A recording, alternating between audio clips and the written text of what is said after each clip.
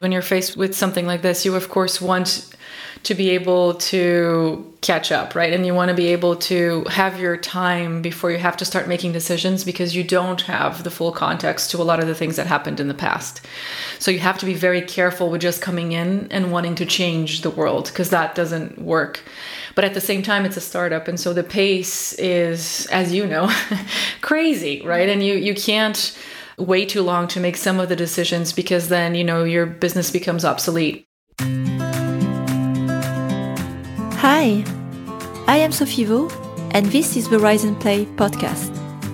In the show, I sit down with influential thought leaders of the gaming industry to deconstruct how they create the best team and company cultures in order to create the best games. Every episode brings actionable insight to improve your leadership, self-awareness, and emotional management skills. Because becoming a better leader starts with becoming a better human. So, are you ready to unlock your full potential in life and business? Let's begin. This episode has been brought to you by our sponsor, Appideal, an all-in-one growth platform for mobile app creators of any size. While you have probably heard about Appideal as a mediation solution, it has already expanded into much more than that. Appideal unlocks access to a new generation of advanced business intelligence tools, including LTV forecasting, user acquisition and creative automation, and of course, the mediation platform that can work out of the box or be managed manually. Being one of the very few independent platforms left in the market, Appideal delivers unbiased solutions for mobile app creators to establish and scale their businesses rapidly.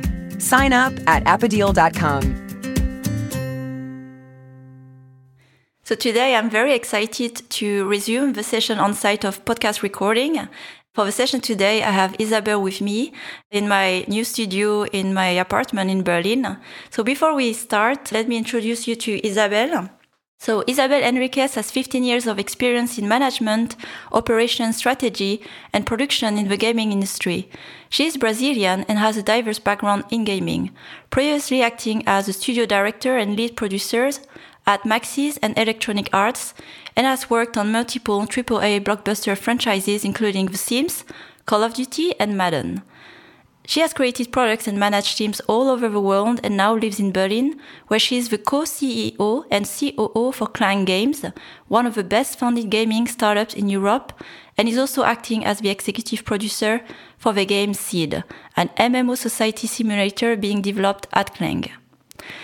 So, hi Isabel, very excited to have you here in my apartment/studio. How are you today? I am good. How are you this fine evening? Yeah, we have planned for this evening quite some time, and as we have met as well over lunch and connected as actually two female executives in the gaming industry, and we have never met before. That's amazing that a month after we are here recording a podcast, so I'm very excited about this conversation this evening. Me too. Yeah, and that's actually quite crazy that after a quite busy working day on a Monday starting the week, we still have the energy to sit here and record the podcast. Let me begin with a question. What is the thing that is the most exciting for you these days with your work or your life? Oh, this is such a tough question, because I feel like the last year has been a really big year for me. I got married and I joined Clang as co-CEO and COO. I moved to Berlin. I also got a new puppy. So there's been a lot of things that I'm excited about, both on the professional and the personal side. I'm not really sure which one is the most exciting, but it's definitely made me think that I'm very thankful for the year that I've had. I can relate, having moved myself in different countries, having adopted as well a pet. Those life changes are, I would say, quite stressful, busy times, but also very rewarding as you settling in, new place, new dynamics. So a lot going on. And on top of that, I was really curious to start the conversation with your multiple roles at Clang Games. So one is new information for me, as you are also acting as the executive producer for the game. So I wanted to begin first with your role as the co-CEO. So it's also unusual for me. I haven't heard or seen so much the roles as a co-CEO, so I was curious to ask more about it. And CEO as a role as well is very specific to a game organization, but also a phase of a company.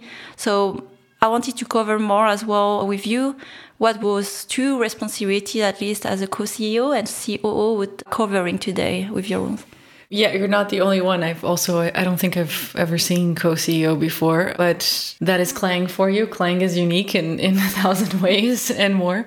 I have 3 amazing and wonderful business partners. One is a very, very talented CTO, an amazing visionary as my CCO. And the CEO is also an incredible visionary that had the idea for Seed almost a decade ago. But the current CEO, his name is Mundi. Hey, Mundi. He has had multiple, successful businesses, but he had never really run a gaming company.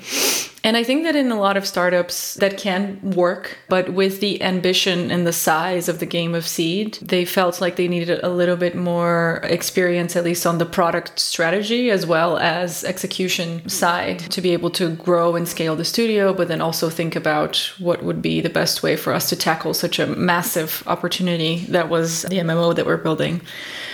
So we got introduced actually through another female executive in the industry. She used to be the executive producer for FIFA, and we met at EA Sports when I was still working on Madden.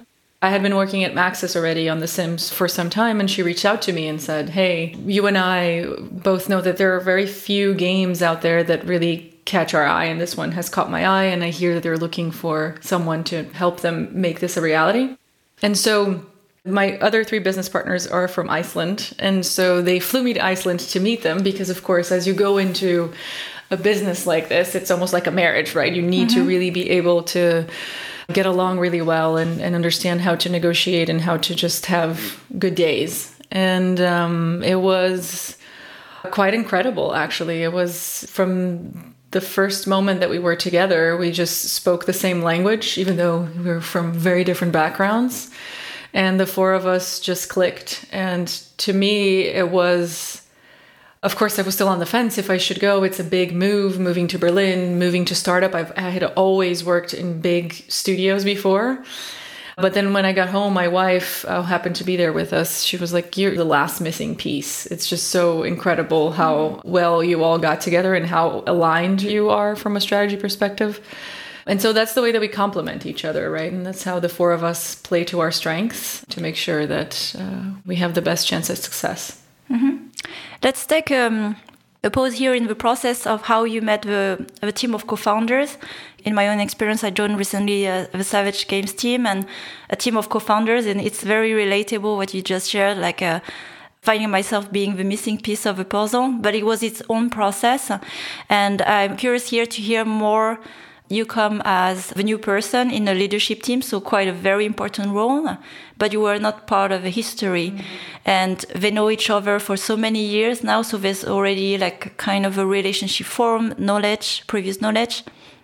And you come here trying to find if it's the right move for you. So was there any processes or ways that you spend time together to have more clarity, even like more for yourself, that this is the right team for me, the right path forward? How could you get more clarity through the process before you join? So actually having that female executive that I mentioned, Lina, give her thumbs up was a big deal for me. I really admire her as a professional, and she's also from Iceland, so she knew about their background and understanding that she also admired not only them, but the product. That to me meant a lot in what the ambition for it was and also the potential. But honestly, I do think that it was probably one of the most unorthodox hiring situations because we spent 48 hours together, right? Because they flew me to Iceland, but it wasn't come to our offices and, what we're used to when we get flown over, where it's like, okay, you have a bunch of meetings throughout the day, you have maybe lunch and a dinner. It was more like, we will show you Iceland as we talk about, the strategies of what we're trying to do and where we want to get to. And so it was a full 48 hours together, and I didn't want to kill them at the end of it, I think was the process. It was actually quite interesting, and I felt excited actually about that time that we talked about it, and just how many more perspectives they were able to add to my own. That was really what sealed the deal for me. I felt like I was helping them shape what they were talking about, but also learning a lot from that experience. And I always wanted to be learning. So to me, it was the right time to make that move. Very, very interesting. And so 1 year forward after you joined the team, I'm curious now with a role as a co-CEO and covering as well CEO, and you talk about that complementary. How does that shape in reality and in practice with the responsibility of a CEO? And I don't know if there was a COO before, but what were really the gaps, like the missing pieces that you came and really brought, and the things that you can look back on and say, okay, I was like helping with, it actually happened, and what are those things that you have achieved a year after that you're proud of and you would like to share? Sure. It's very interesting. When I think about this last year, it feels like a lot more time, as I think it usually does. It was my first experience in a startup. So for the first question, how do we do the CEO role together? So my business partner, Mundi, he is amazing at business development and having incredible ideas and being a visionary. He is also great at investment capturing, so being able to actually find the right investment calls for us. How do we establish our advisors, and how do we want to do things like that? So a lot of those things are the things that he's focused on. I also usually kid around a company that he's a branding genius. So one of the things that, I've really wanted him to do is really push for the branding of Clang, because it is very unique in its own way. And one of the things that actually captured me to go was the fact that it felt like a very different company. For example, they had, a podcast that I've never actually seen a startup video game have a podcast. And when I started listening to it, when I was still thinking about joining, the first episode of the podcast starts with a bunch of questions that the podcast is going to cover. And a lot of those questions were existential questions that I ask myself every day, And so those were the small things that captured me to come to Clang. And that is very much Mundi as the CEO. So the things that he focuses on are more on that front, and how we can expand the franchise and really think outside the box. For me, it's more the long-term vision planning of the company. Where do we want to go? Where do we want the product to go? A lot of product strategy is really where I spent most of my time in the last year. The studio and the product management, making sure that we have the right structure, creating, an understanding of our budget and how do we want to make the best decisions that we can right now, and then also give us enough buffer for us to test and really listen to our community in the future while still being, fiscally responsible. Just understanding the culture and the company and the way that we want people to work inside of the company, as well as the business health and just risk management. So that's a little bit of how we separate the two roles. Before me, there wasn't a COO. There was a COO in the past, but for the last year and a half before I joined, there wasn't really a lot of work. So a lot of the disciplinary leads were doing a lot of the COO work. So of course, from a budget planning and all of those wonderful operations, conversations, production, how do we want to run, what type of production management, methodology do we want to have, all those details were things that I took over and made sure that, we had alignment across the board. One thing about the distribution of your responsibility with CEO, I find it fascinating, where maybe it's unusual, but maybe that's the most responsible thing to do, where sometimes it's hard actually as the CEO to be responsible for everything, and recognizing that you have strengths in some area and maybe like blind spots, or it's not where you're strong at, and then you need to have someone or some structure to compensate for it. And I'm curious here about the journey of a conversation, or even the tools you had to separate and split those responsibility clearly. Is it something that you have figured out the journey, or that was there from the beginning, part of the discussions? Did you write, your own, in a leadership team with mission card, write your own job description? How did you go through this process to separate clearly the task and also communicate it to the rest of the organization? Mm-hmm. So we delineated it after I came into the company. And so we sat down together and we looked basically what the company needed, right? What does Clang and Seed as a game need for us to succeed? And then we looked at what are our strengths and what do we bring, to the table, and how would it make more sense for us to divide and conquer here? Then, of course, we had to talk to our board members and make sure, okay, this is how we want to structure it. Is everyone okay? Are there any blind spots? And anything that, we haven't really seen the team be able to deliver that we want to make sure that we start delivering in the future. And then after that, we talked to the whole team and in all hands to say, okay, this is the way that we're structuring this. These are the areas of responsibility that myself is going to take on. These are the areas of responsibilities for Mundi and how it actually looks within the org. That was the way we tackled it. A second question I had around the transition, because it's a transition as well, you joining the leadership team and coming with your experience, also a vision with your responsibility as the co-CEO and COO.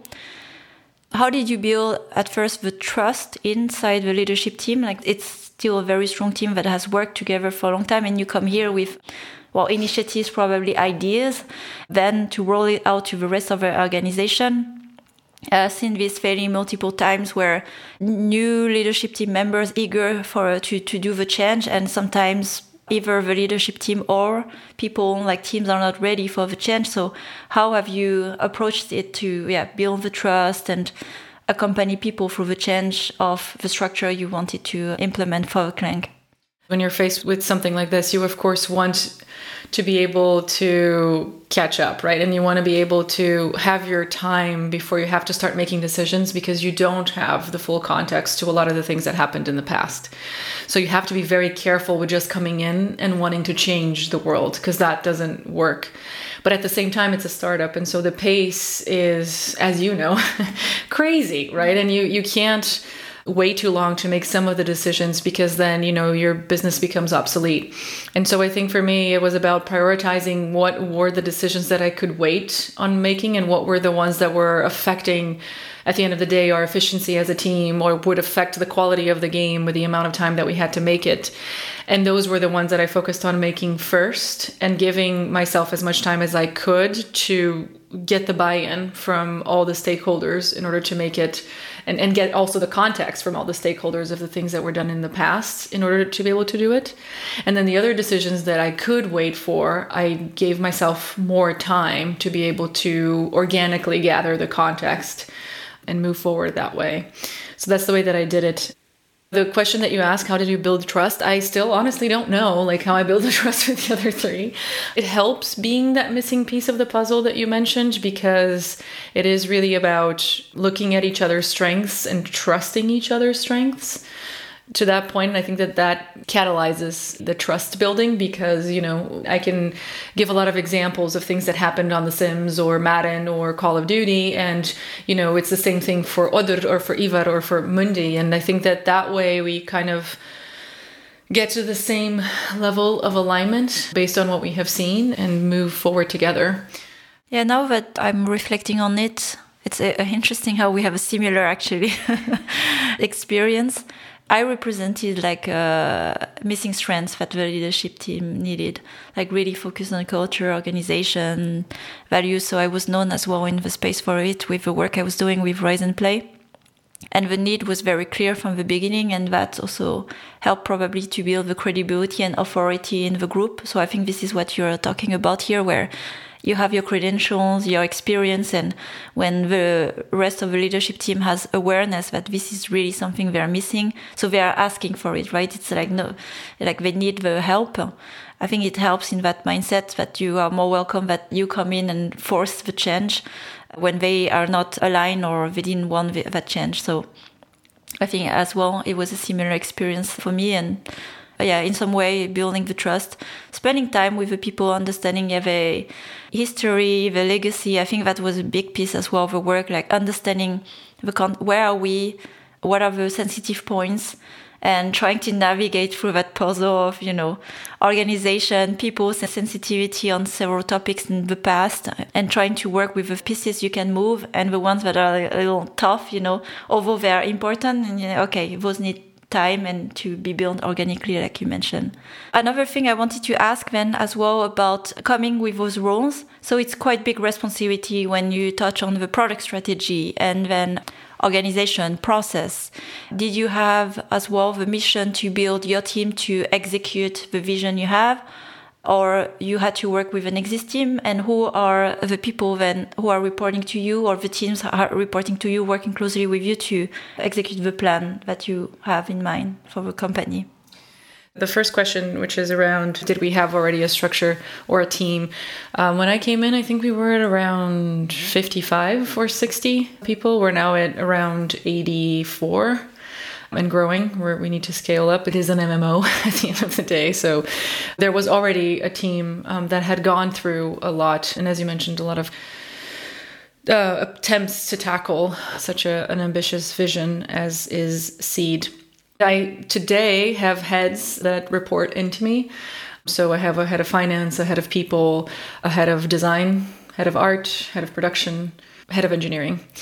So all of us make the decisions together, but at the end of the day, the executive producer hat that I wear is a little bit different than I think what most studios use as executive producers. So one of the changes that I wanted to make when I joined is there is a lot of different ideas and opinions of what a producer does inside of the industry, right? Depending on what studio you're in, it is a very different types of responsibility and role that the producer can have. And in my experience, the best model that I've seen is actually to have a very specific person that's looking at project. And Clang didn't have that delineation. Producers were mainly just looking at project. And I actually think that the PO or the product owner role was somewhat inherited by the design team. And the design team having to do a lot of the product strategy, business delineation, talking to publishing, talking to user research, and just gathering feedback and understanding how we were going to shape the game felt like a lot for that team to take over. So that was one of the changes that we instituted. So there is the side of production that's more focused on project, and there is the side that is more focused on PO or product ownership. So when I say that I'm the acting executive producer, it is the PO of POs, let's put it that way. So it's more on the product side of the house. But of course, because I also wear the COO hat, I also have a head of production on the project side that reports to me. So I also have to look at the project side and the operations piece. So with this change, we were able to have more qualitative conversations around where we were with the 55 people and where we wanted to get to and how we wanted to grow our teams, but also how we wanted to grow our product and what were the outcomes we wanted to reach and the objectives that we wanted to get there. And that was our guiding light as to how there's not only the company, but also structured all of the development process, right? So we created specific milestones, and those milestones are tied to objectives and key results, which I'm sure everyone that's listening to also has their own. And those are the things that are leading the team today. We moved to Agile, kind of a waterfall version before, and so we're moving more to an Agile version. And one of the big changes as well was empowering the teams. So with these OKRs, the idea is that, of course, the leadership team is giving the direction and alignment, but at the end of the day, the experts on the team are the people that are actually building the game. As long as we have those objectives in our minds and we have a great alignment tool in order to be able to understand what are the decisions the teams are making, we should always empower the teams to be making a lot of these decisions based on where the product is at. Yeah, so let's talk here about scaling. And as you mentioned, because what I see as well as a challenge is, as you are here joining while structuring teams, who should be working on what, are the responsibilities, you're also hiring at the same time. So I wonder, when you join, how did you manage your focus and your priorities, hiring and making sure at the same time that the people you're hiring are going through the organized structure and that you are not as well losing the people that you're hiring, which is a common case in startup where everything is a bit, in chaos. Well, we all know that. And then you need to scale at the same time and grow. And then all the problems that are really functional and fundamental are still there. So how did you prioritize those? against scaling, like the need as well to grow quickly? Well, to be honest, we're still we're still working on it. That is one of the biggest challenges, right? And we're doubling in size in a very uncertain macro environment. So there's a lot of things to consider and a lot of different scenario plannings that we did, especially as we just got our Series C investment in order to be fiscally responsible as possible while giving the product the biggest chance it could. We're still kind of doing this. But to be honest, actually, when I joined Clang, I already felt like there was so much more structure than I expected, especially on the onboarding side. There was very specific probation periods, which is a big thing here in Germany, where, you're in probation for the first 6 months.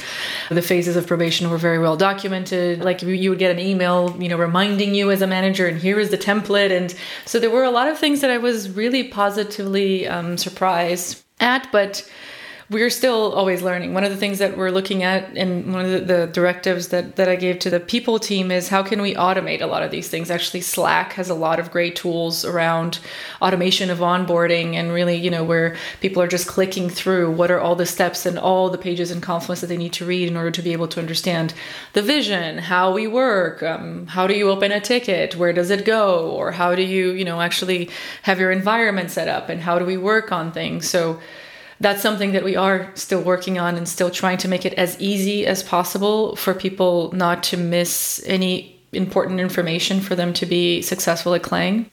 And then the other piece is also how does the onboarding and hiring so many people affect your planning, right?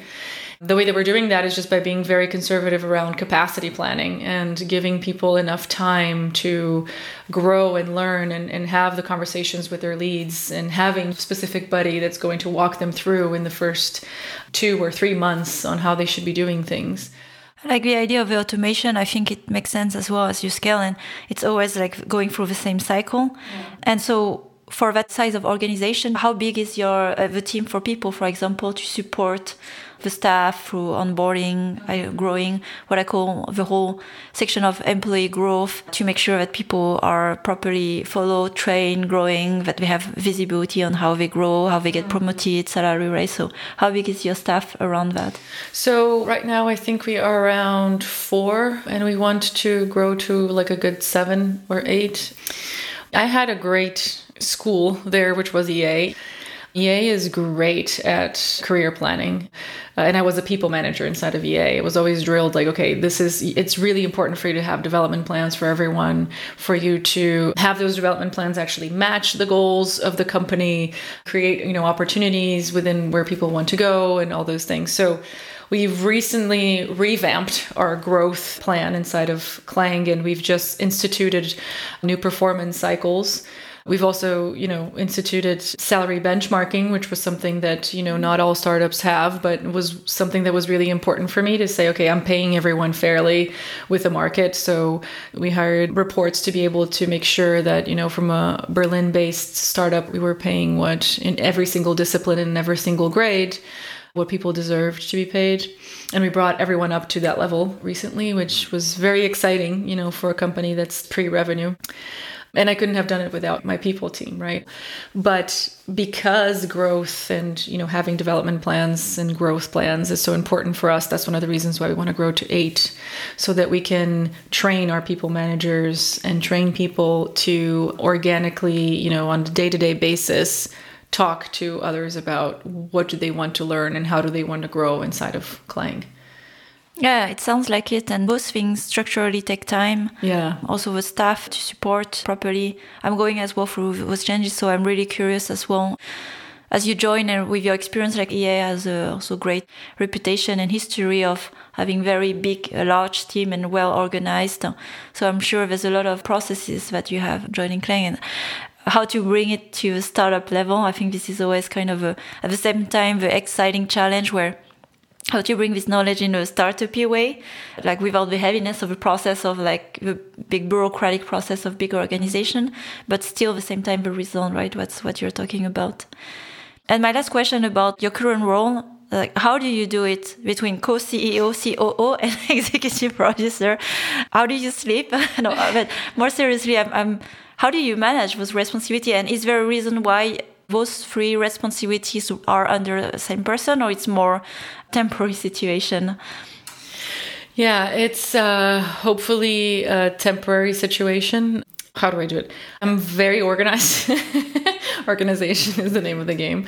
I try to actually listen to the teams as much as I can. And one of the reasons we were talking about, you were asking me if I was coming from the office. That's one of the reasons why I like to be in the office, is because I like to just listen to people and where their heads are at. And if that can be some sort of inkling for me of, oh, okay, this might be something that I want to investigate, and then understand what is the urgency for me to take a look at that and then prioritize, right? And then just as we do with the backlog of a game, it is also the way that we should be thinking about our own lives. It is a lot of change. I mean, I do feel like I'm on a train that's traveling at 600 miles an hour. And there are days that I just want to get off.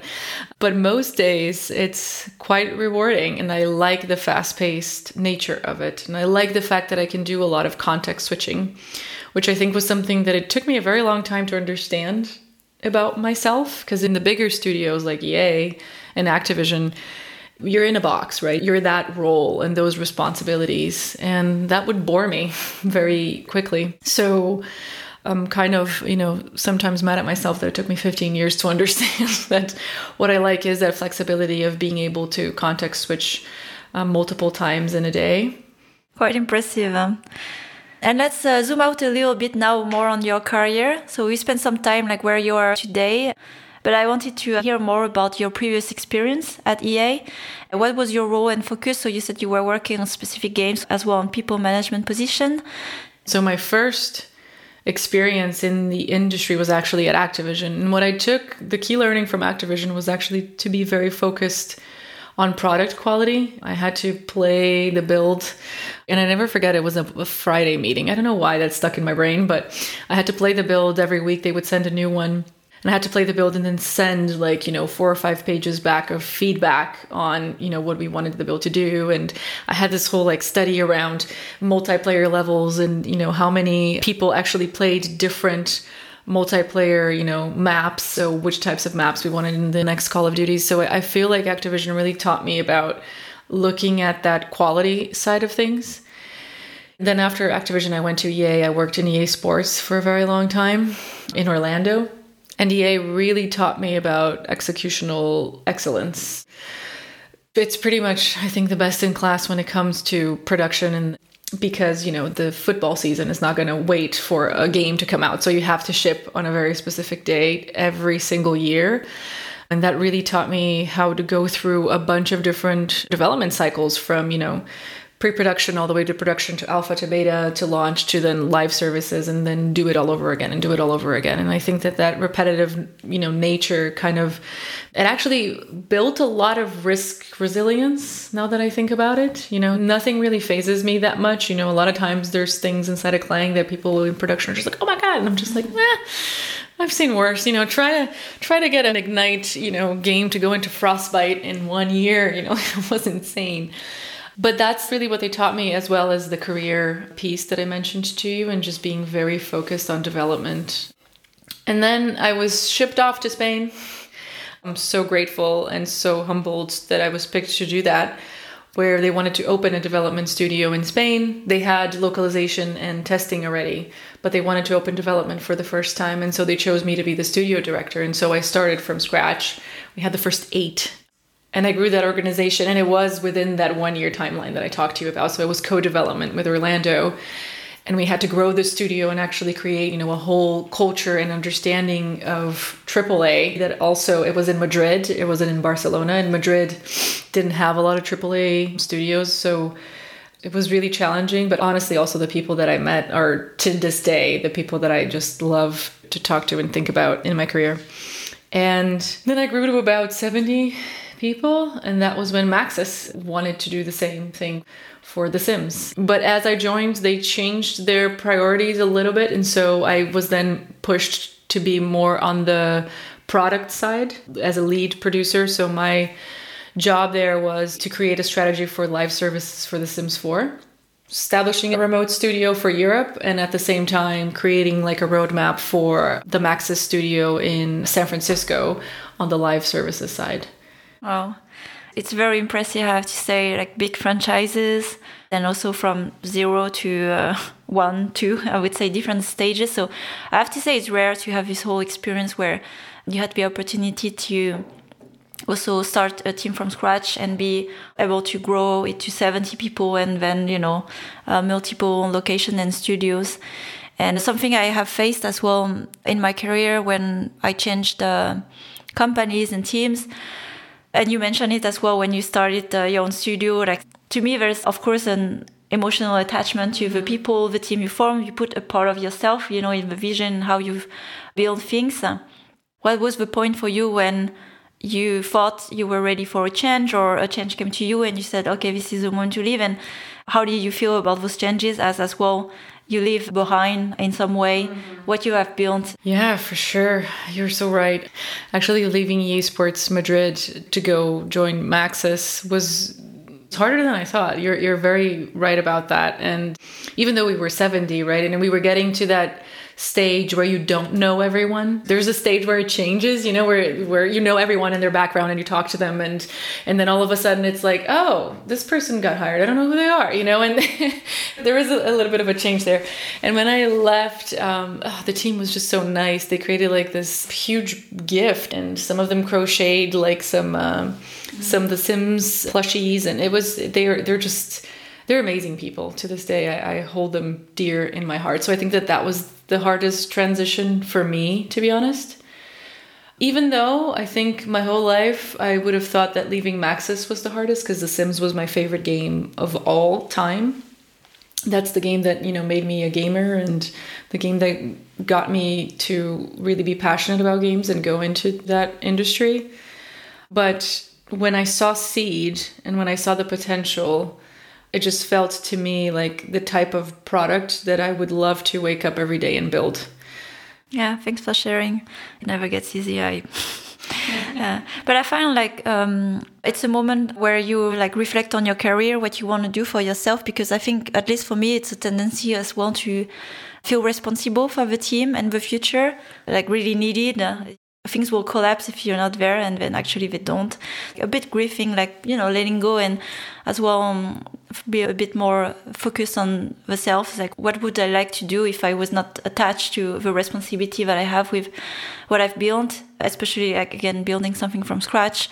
You've built an organization and brought people together and created probably a culture, a part of yourself is there. Mm-hmm. It totally is. But, we're all here for a finite amount of time. And so I think we should all just do what makes us happy at the end of the day. Mm-hmm. Let's use our imagination here. Next year, what is it you're really passionate about that you would like to see?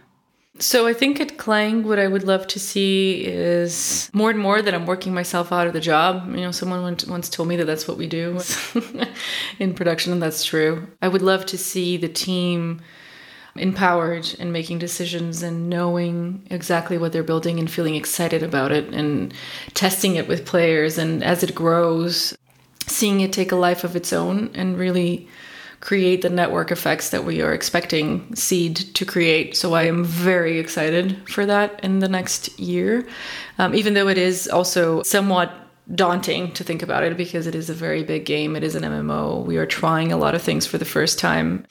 And I'm pretty sure there will be some hidden experiences there that we were not foreseeing today.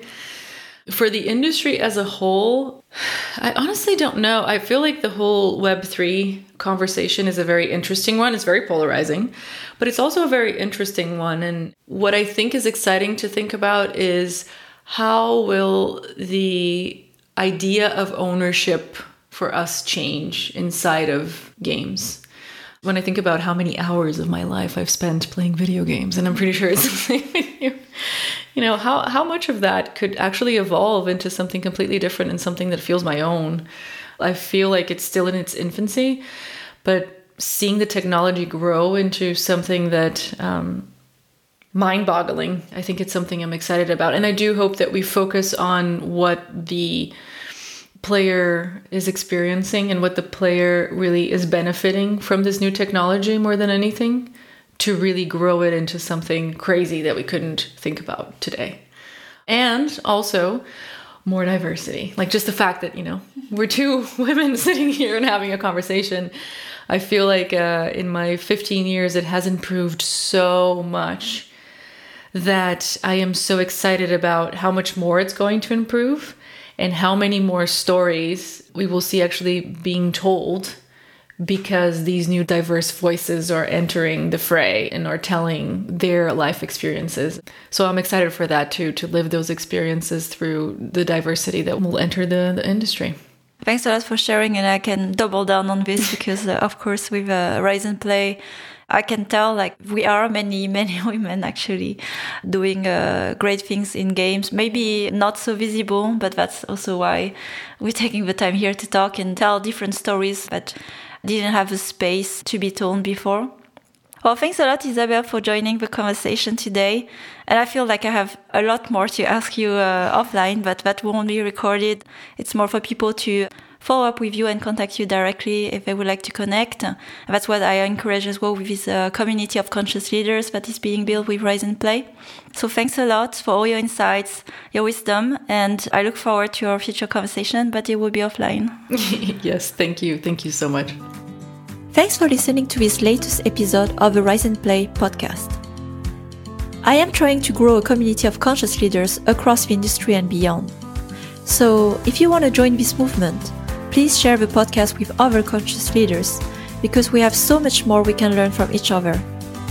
Also, please don't forget to follow the show so you don't miss out on future content. Every episode is packed with actionable insights that will help you improve your leadership skills now. And if you are interested in learning more on the topics that we discussed today, you can find more insights on riseandplay.io, and there you will also find my free masterclass on conscious leadership. So, have a great week, and until the next time,